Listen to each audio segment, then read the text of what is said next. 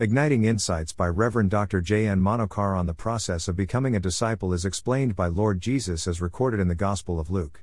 Luke 6, 46-49, this parable provides insights for all humans.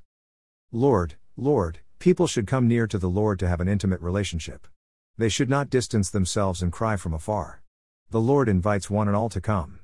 Many create an image to the world, that they are very close to Lord Jesus, but he does not recognize them. Matthew 7:22. Come, Lord Jesus invited all who are burdened. Matthew 11:28, they should come near in awe, hope, and wonder. Moses was commanded to remove his shoes so that he could stay in the holy ground without hurrying to run away. Exodus 3:5, the frame of mind should be with the intention to hear, listen and learn. Here, the respondents should intensely and carefully listen. Not mechanical listening of just the words or rhetoric but grasping the meaning. Allow those words to saturate the mind and soul.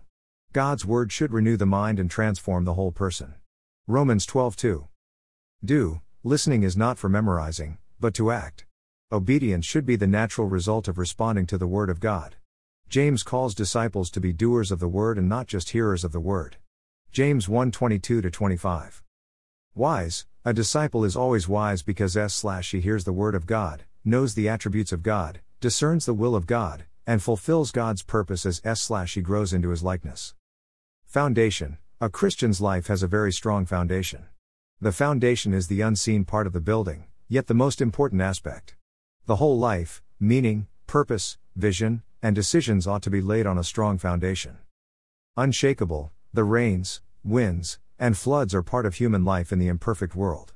However, they cannot dent a disciple as he belongs to the kingdom of God that is unshakable. Hebrews 12:28, one who does the will of God endures forever. John 2:17. Is my life built on this foundation?